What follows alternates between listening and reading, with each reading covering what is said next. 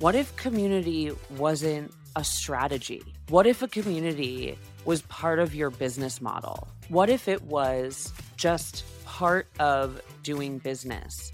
I'm Margaret Kelsey. I am Devin Bramhall. And this is Don't Say Content, created and produced in partnership with Share Your Genius. Huge shout out to our producers at Share Your Genius. Thank you so much. Thank you for believing in us early on, supporting and making this podcast come to life. And if you, dear listeners, are thinking about bringing an idea or your brand to life and scaling it, I'd recommend having a quick little convo with our favorite people at Share Your Genius.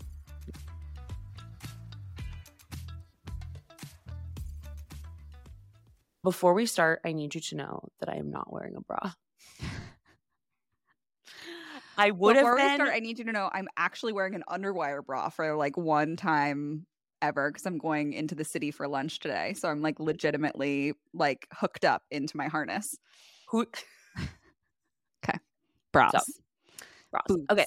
But let me just tell you this really hysterical story about Everett last night. So Everett's going to bed and Ben's like kissing him goodnight, and Everett's like stole Ben's superpowers, like pretended to steal something from him and said, "I stole your superpowers," and literally goes, "I'm storing them in my boobies," and like literally like pretended to tuck them into his boobs.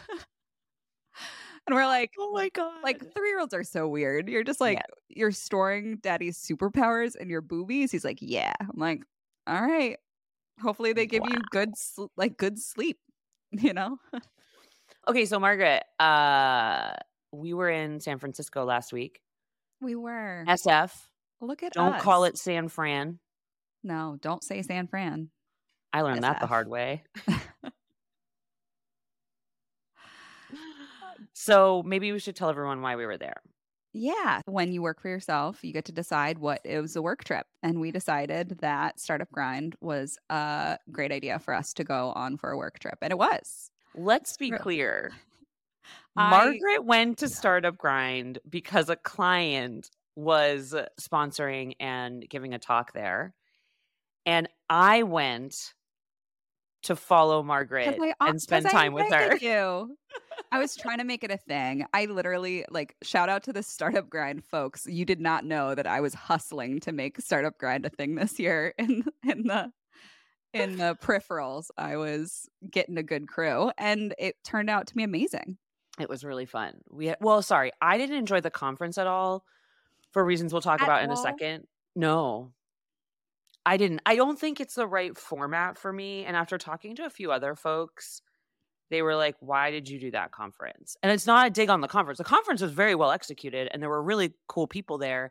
Yeah. It's just, I forgot that, like, if you're not there to make a transaction of some kind, to form a relationship or make a sale, it's not the conference for you. I remember I was there and I felt like it was very transactional. Whereas in other conferences, it feels like building relationships, developing community, like those are encouraged. That is clearly not the goal of this one, which is fine, right? Yeah. It's not a criticism. It's just that is the opposite of a conference that I enjoy, because oftentimes the way I think about relationship building, I build friendships, not acquaintances. And so I play the long game in relationship building. It was so anyone who came up to you was like, had an agenda immediately. There was a lot of badge glancing. Do you remember the guy who came up to us? And he was really nice. And again, this is just a mismatch of objectives. And he started like immediately hard pitching us on something. And he tried to pretend like the thing he was doing, which was like animal rescue or something, had anything to do with us as marketers. And it made no sense, but he was really nice. Yeah. And it was creative to watch him transition his pitch into something that maybe would work. I mean, it's hilarious. Again, the hustle was there. Yeah. But then he said something about animals. And I think he asked if we had pets. And I was like, I have a dog. And they just kept talking as if I never said anything. I was like, his name is Henry. And then he just keeps I know you talking. went down a rabbit hole on Henry while he was talking about his startup. And I was like, do you want to see a picture? Like, he didn't actually listen. And I'm like, that's part of getting me to continue listening to you is you like listening, responding. But he just kept talking. So I just kept saying, I'm like, here, this is Henry. And finally he was like defeated. And he was like, is that your dog? And I was like, yeah. But God bless, right? Like he's doing his thing. And it's all that conference was all about hustle. I will say there were a few talks, probably only 2 that I was going to say, you were sitting next to me and I heard you laugh sometimes during some talks. I heard you groan a lot. Well, okay, so let's talk about just real quick. Sure. There was a lot of groaning around any kind of marketing speak except for Ryan's. We heard a few talks wherein folks talked about marketing as if what they were talking about was new and revolutionary. And we were like, that's just the same marketing that everyone's been doing for a long time. So there was one talk by 2 founders, there's co-founders, and they are new to the tech industry. Yep. And they gave their marketing strategy that was positioned as new, an acronym. And I was very excited to listen to it because these seemed like really cool, dynamic founders. I was interested to listen to them. Yeah. And they were very interesting and smart and charismatic. But what they presented was like what we've talked about for the last decade. Yeah. There was like a level of, what was it? Virality. There was a level of user experience. There was a level of like, it was the stuff that, I mean, again, like there was nothing wrong with the talk, but it just was like, yeah, like this is what we've been saying. Yeah. But then you and I kind of looked at each other and realized, oh, if you haven't been in this industry for a long time, your understanding of marketing is different. Yeah. And so it made sense that to them it was novel. And it made sense that you and I were just sort of like, we didn't get anything from it. But again, this wasn't a marketing conference either. So I think that's an important thing to note. Like this was a conference for founders. And I think and let's talk about the other thing that we saw, which we had so much empathy for the non-founders that were at home, the marketers who were probably getting Slack messages from their founders of images that they were taking from slides. So I don't know if I think this happens at most conferences, but I think we were so present to it because we understand this like founder, head of marketing dynamic, which we won't go into today, but I think is becoming an interesting topic for us.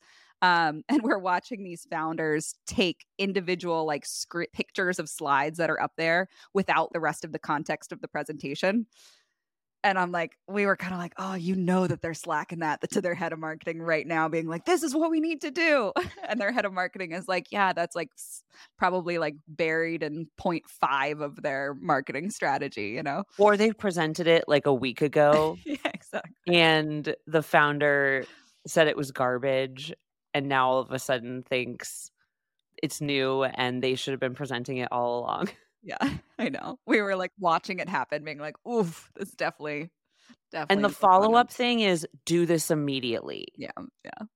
It was always that. It wasn't just that like they were presenting something to us that we'd already presented and they'd either nixed but now they're going to tell us to do it right away. How fast can we implement this? You're like, well, 6 months ago, if you had listened to the elaborate presentation that I gave you. God bless. God bless. Sometimes you need a third party to say it is what I'm realizing as a advisor and consultant. Sometimes it's just a third party that needs to be in the mix. So much empathy, sort of. So that was Startup Grind. Ahrefs taught me SEO. It was our infrastructure at Animals. Yeah. Like that was part of our like tech stack. And everybody at the company used it. And I just remember growing up at startups and nobody was ever there to teach you your job. And you had to learn a lot along the way. Help Scout was where I really had to get my shit together with SEO strategy. And I was like, what do I do? And one of our growth marketers walked me through Ahrefs. The UI looks like it's a lot, but then you go and start using it and it's like all logic. It's all logic. Like it's all marketing logic, the way it works. And so you're kind of like, oh, you're just like giving me all the answers. And it's also the reason that it feels like that is because it is so powerful. Like you literally have access to information that I had no idea that I could actually access. Competitors' keywords, how they're ranking, like absolutely powerful stuff in order to understand how your content and brand programs are. So Ahrefs, thank you so much Thank for you. not only a fantastic product, but also sponsoring season 2. Yes. And also helping me achieve my first big objective at Help Scout. It was pretty important and aggressive, and it kept me in my job a little bit longer. So you're thank you best. for Devin's salary back then. Ahrefs. Don't say Ahrefs. Say Don't say Ahrefs. Don't which say I've heard. Ahrefs. Say Ahrefs. Ahrefs. Ahrefs. It's funny now having friends who are founders, because it's this funny thing where you see the same things that we saw as marketers, but now from the other side where they're talking more deeply to you. But one thing that came up a lot at the conference itself was community. And we consistently saw a understanding of community from the founders who were saying community words, that it was very much a megaphone to them. It was like something they did at people, not with people. It was an acquisition of, it was a thing you did something at. Yep. And that's something that you and I were really interested in talking about, because that's not our beliefs about what community is. So my title at InVision was Content and Community Manager. And when I first joined, it actually wasn't even the content part. It was just community manager. And I joined, and at the time, there was also kind of a peer group of community folks, external. I think it was called like CMX or something like that. And so there was like this rising of community folks back when I first started at InVision. And it meant everything from social media to actual community building to field marketing to customer support.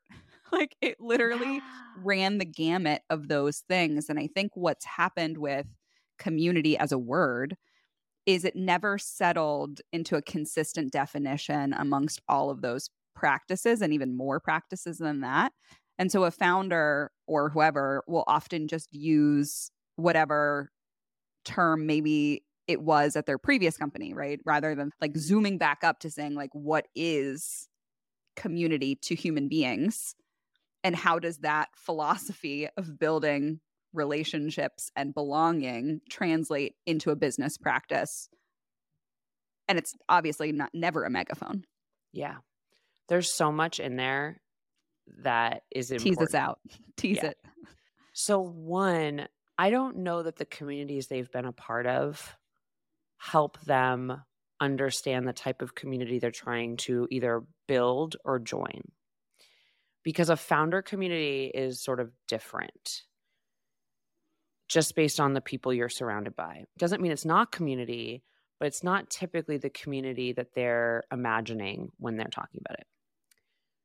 Going back to the beginning, I was a community manager at SpringPad. It was the exact same thing. In fact, back then, there was a customer service management tool where it was external. So either the community could answer questions, and my job was to moderate it. Yep. And so it's public facing, and someone poses a question, the community can answer, and then the moderator can come in and sort of put their mega answer. Either refine it or bless an answer kind of thing. Yep. And that was how you did customer support in the world. Which makes sense, and especially in a PLG model where you have these freemium users where you can't spend money for actual one-to-one customer support. And I think that's what we were seeing at that when we were doing it, it was right at the time where you needed some hybridization or some scalability of customer support, because you had all of a sudden all of these freemium users that you just literally can't pay enough customer success people to take care of, or account managers or whatever they were called back then. Yeah. And those things still exist. You know, I recently searched something for Apple, and they have their own forums. So they do exist. They're a bit messier. I don't find them the most useful, but it does still exist in some form. I just think that format was really designed for user experience, and these ones are a little more transactional. And then you did customer support on Twitter because you used to have a customer support. First, it was you just use the same handle for everything. And you did it everywhere. You had to answer questions on Twitter. You had to answer questions on Facebook, which is still the same. But back then it was all public. Yeah. It was all public. And so it wasn't quite as organized as it is now. And I think as these platforms became more sophisticated, they developed more tools to help people manage. And so what happened was, instead of the brand being one whole human under one handle, you started separating it. It was like Springpad support, Help Scout support, which none of this I think is necessarily wrong or bad. It's just interesting to observe because once it became support versus the brand, I actually think that's an important break that might not have served us as well as possible, because now the customer support folks are bearing the brunt of the anger on behalf of the brand, and they're kind of solving it themselves as if like they're their own entity. And now the brand is kind of over here, and the customer support folks are responsible for making the brand the hero by fixing the problem. But you know how when you're like, someone's really mad about something at a company and they'll like yell at their manager, but you put them in front of the CEO and suddenly they're like really polite and, oh, it's fine. Because that's kind of the thing, is like different people are meant to create different feelings. And I just think there was a little more power when it could be all under one brand. I know that's not really possible now, but I do think that was something that was a little bit lost. And those are the types of things that, those little tiny nuances are where a lot of companies right now are missing the mark on community. Community is about nuance. It's about like almost an inefficiency at first. And then it becomes programmatic. So the more you invest in these seemingly unscalable things, what happens is if you build a really strong, robust community, and I saw this a lot at Cisco, Cisco really has these like robust communities around it. And it's because they facilitate and support them. The community runs itself, and you have a free programmatic evangelism tool. Well, you have a captive audience of your primary target audience, right? You have like literally a pool of everyone that you want to market to. And I think you hit the nail on the head of like, the reason that I think founders get this wrong is because they can't break their head out of scale mode, efficiency scale mode, because you're so right, especially the beginning of community. Everything is unscalable. Everything is slow. Like we think that marketing gets a bad rap because we think that like it's hard to change human behavior at scale. And that's why like founders, that was what we talked about last season. And like, that's the biggest rub of like why marketing doesn't get the time to do the things. Community is like even worse, right? Like it's like, at least you can do some things to scale marketing pretty quickly. Like community is very slow. And so I think that's a really interesting point that you made. And then I think the other thing as I'm thinking about it is like, when you like communities of your target audience, of your customer base already exist, right? There's pools of these folks congregating already out there. Some have more robust pools than others. Some just don't really talk to one another. But like communities already exist in the world.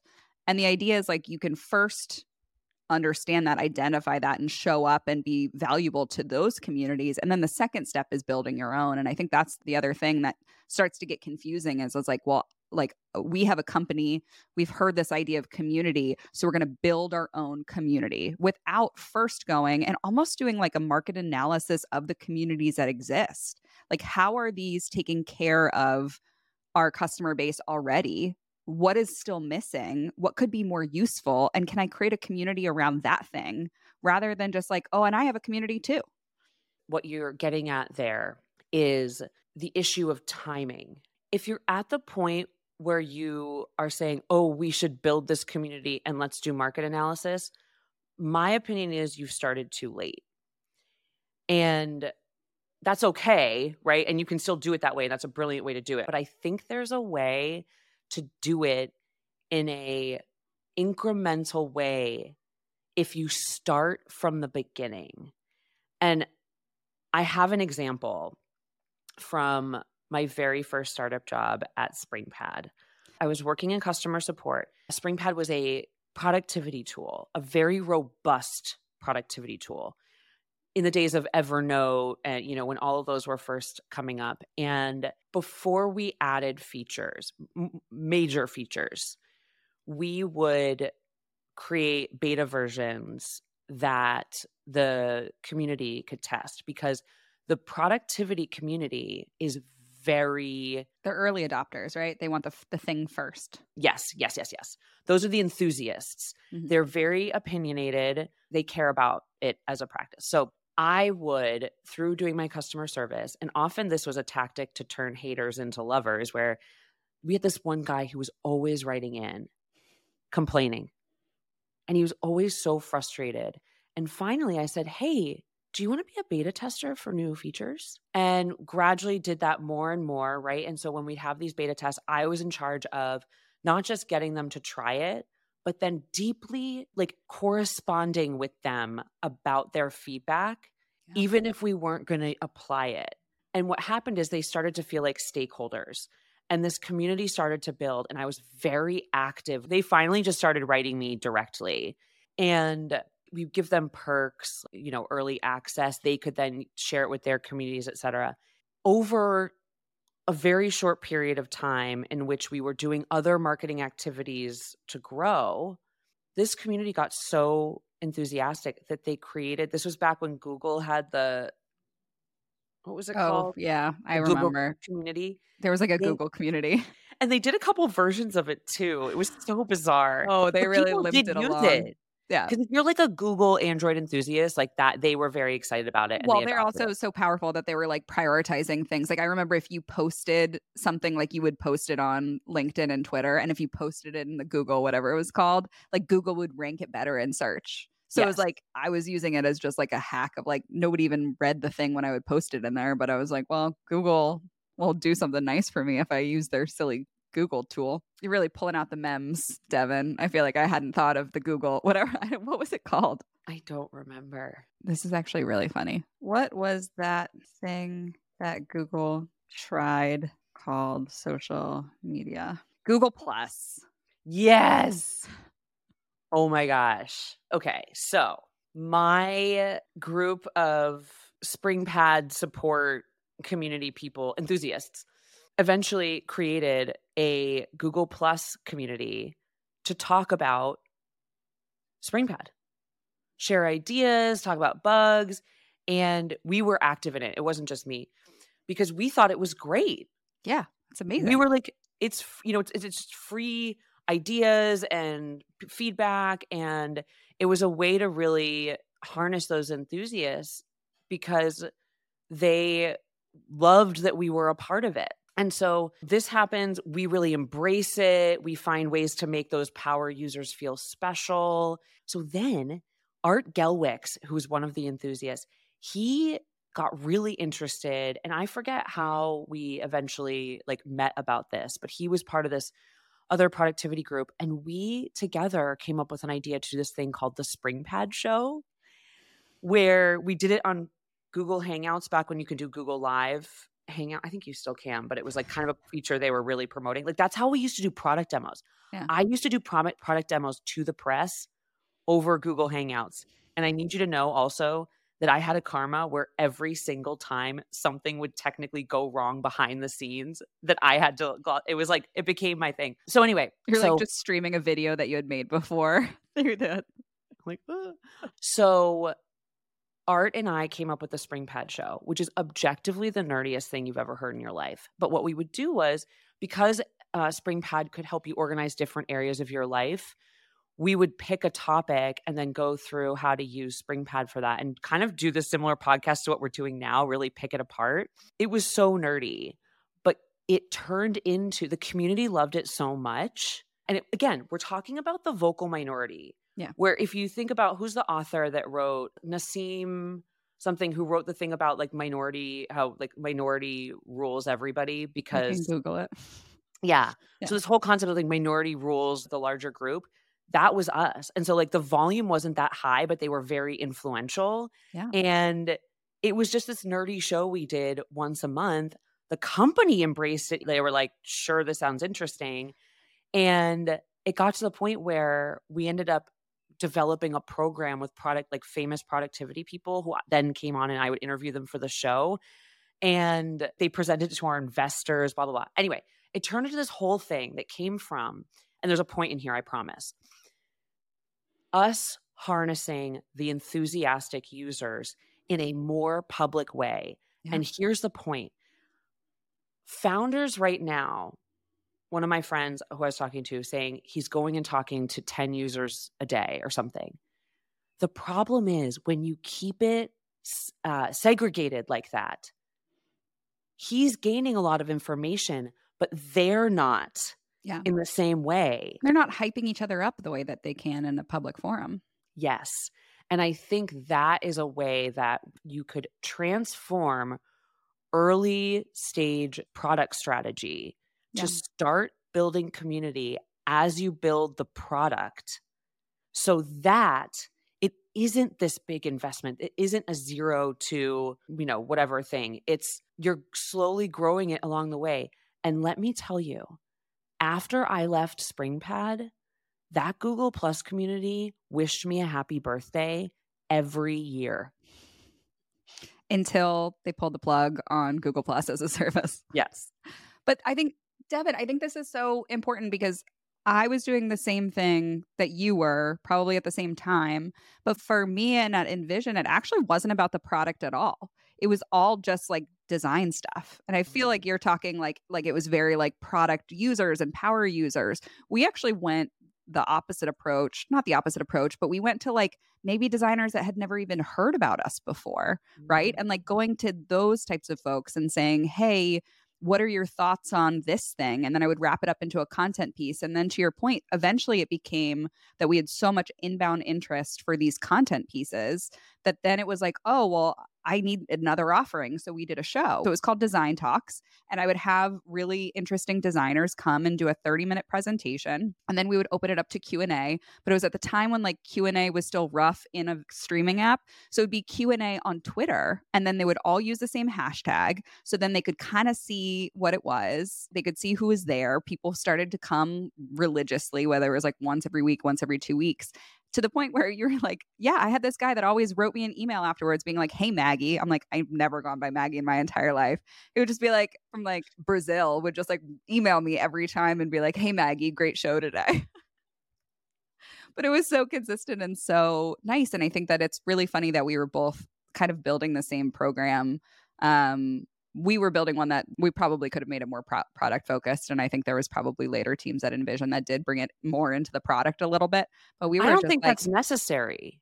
I think it's really fun to not do that because I'm somebody that likes to work at product companies. I kind of like to build marketing that doesn't really attach to the product at all. Well, right. And it made sense for our product because our product was very complex. Yeah. And we just needed to make it the hero in order for people to be, because we were trying to make folks more active and show update the DAOs, right? So the DAOs, the MAOs. So yeah, community doesn't have to look like one thing. There's so many different approaches. There's so many, HubSpot did it through education and certification. Yeah. And how that all comes together in my brain is, what if community wasn't a strategy? What if a community was part of your business model? What if it was just part of doing business? And so you're not thinking about customer support versus marketing versus product. Instead of community sitting over here as a tactic, community sits up here. And that's where you get into this thing that Ashley and I are going to be giving a talk on later this year about this internal influencer and many internal influencers, leveraging your team in their own ways and their own communities to create an ecosystem around not just the product you're building, but the philosophy behind it. Yeah.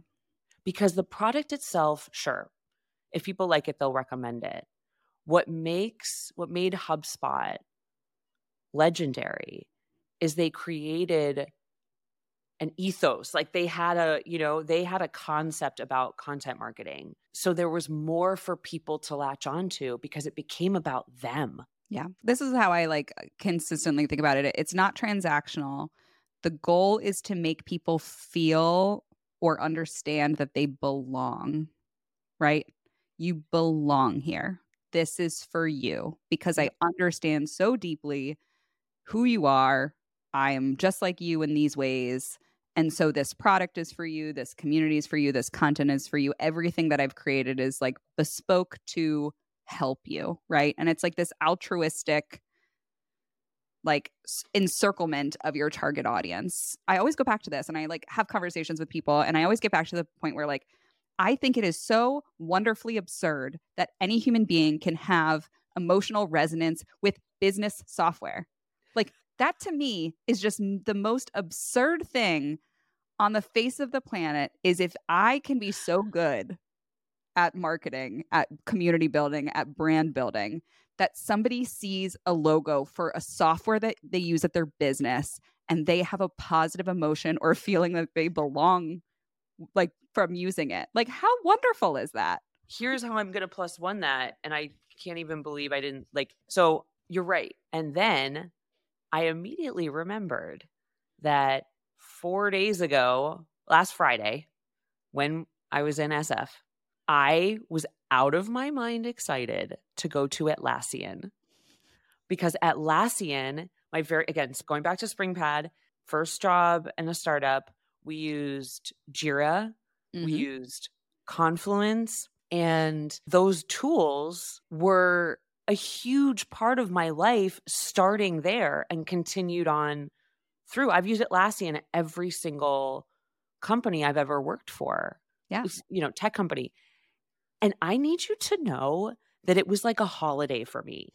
Ashley, God bless her, she planned this whole day out for me. I walked in and saw the folks who worked at the front desk. And I was like, I am so excited to be here. I wore my tag like right in the middle of my shirt. They were like, you are so like, I messaged a friend and FaceTimed with him to show him around the office. Like it was because I love Atlassian so much because it reminds me, it is the example of my entire coming up in my career. Yeah. Yeah. Like I feel that way about Buffer, even though I haven't used Buffer as a product in so long, because like I learned so much from them growing up in social media and marketing and community marketing. I like poured over those blogs. I feel like I knew like the folks that worked there because they were so external facing and so like public and so I don't know, sharing their whatever. And I think that's the thing is like you can't do it with a business brand. You feel emotional resonance because you understand the people behind that brand. And Buffer so, like, was really good at that. Yeah, so or good is really good at that. Yeah. Zapier's another one. Yeah. MailChimp, Customer.io. I never ever got to use Customer.io. I tried to implement it at my company and at a company I worked for, and the founder killed it in the launch meeting after months of planning. But they taught me so much about email marketing. And yeah, there's so many brands like that I feel home with and totally still fangirl over, even though I'm not Trello. Trello. So good. Which Atlassian bought. So I was like, now you're bringing all my favorite things I love you together. Atlassian. But this is the thing, Devin. The funny thing is like you haven't mentioned any companies recently. You're mentioning all the companies from like 8 years ago that really understood community and like how have we forgotten about this? Yeah. I think Slack does a pretty good job, even though I don't mention Slack only because I do not like online communities. I think they're wonderful, but I'm more of an IRL participant. That's where I get energy. So online communities zap me, including and even internally. Using Slack really zapped my energy, even though I think the tool itself is wonderful and very community driven. And I've been to one of their events here in New York. Like I do think they do a good job on the community front. But there aren't there because I think too there's this thing of like when we were coming up, a lot of these tools were maturing at the same time, along with the developments in the tech industry itself. So we got to see them evolve. Yeah. And that made us feel, or for me at least, that made me feel more a part of it. I had a thought recently that it isn't fully formed yet. Hey, Devin, do you know what the best part about our show is? Tell me. We make so many new best friends that hang out with us every week. It's kind of weird that we don't see them hanging out with us every week, but we really, really appreciate the folks that do. And so if you want to be in our lives and us in your ears on a weekly basis, I want you to go and find that subscribe button wherever you are listening to this podcast, and let's be friends forever. And please rate and review because it really helps support the show. We love you bunches. Obviously, we've been hearing a lot about AI. I was going to be silly. I was going to be like, give me that lump of clay and let's turn it into a beautiful piece of pottery. Yes. Yes. Well, it's art, which you're doing a lot of. So that's important. I actually used to do pottery. So the clay thing really works. The clay thing really resonates. Yeah. You created Give me that lump of clay. You created resonance with clay.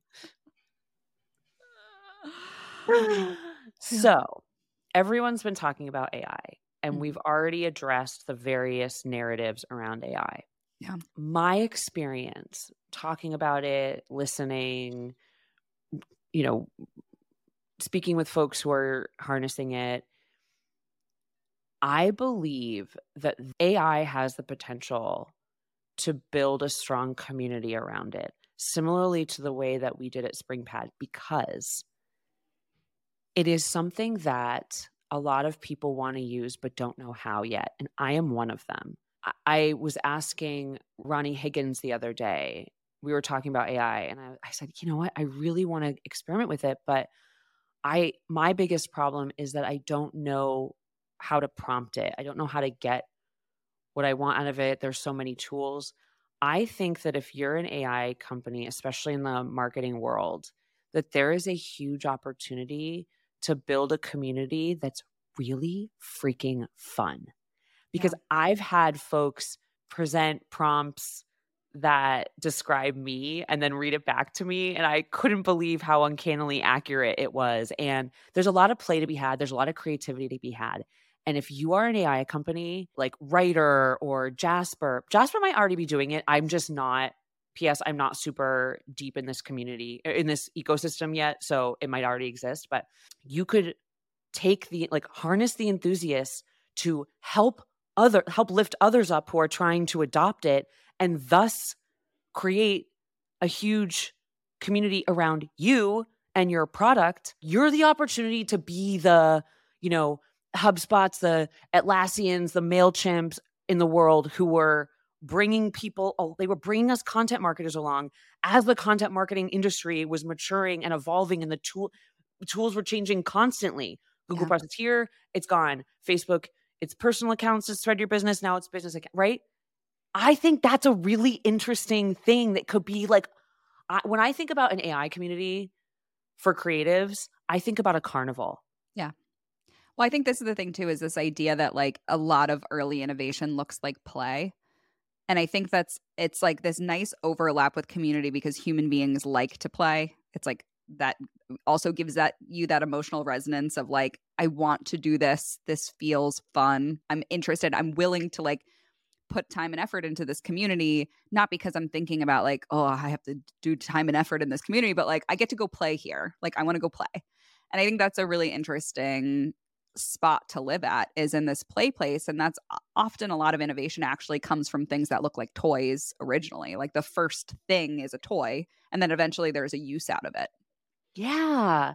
That whole concern about AI being the primary content source in the future, I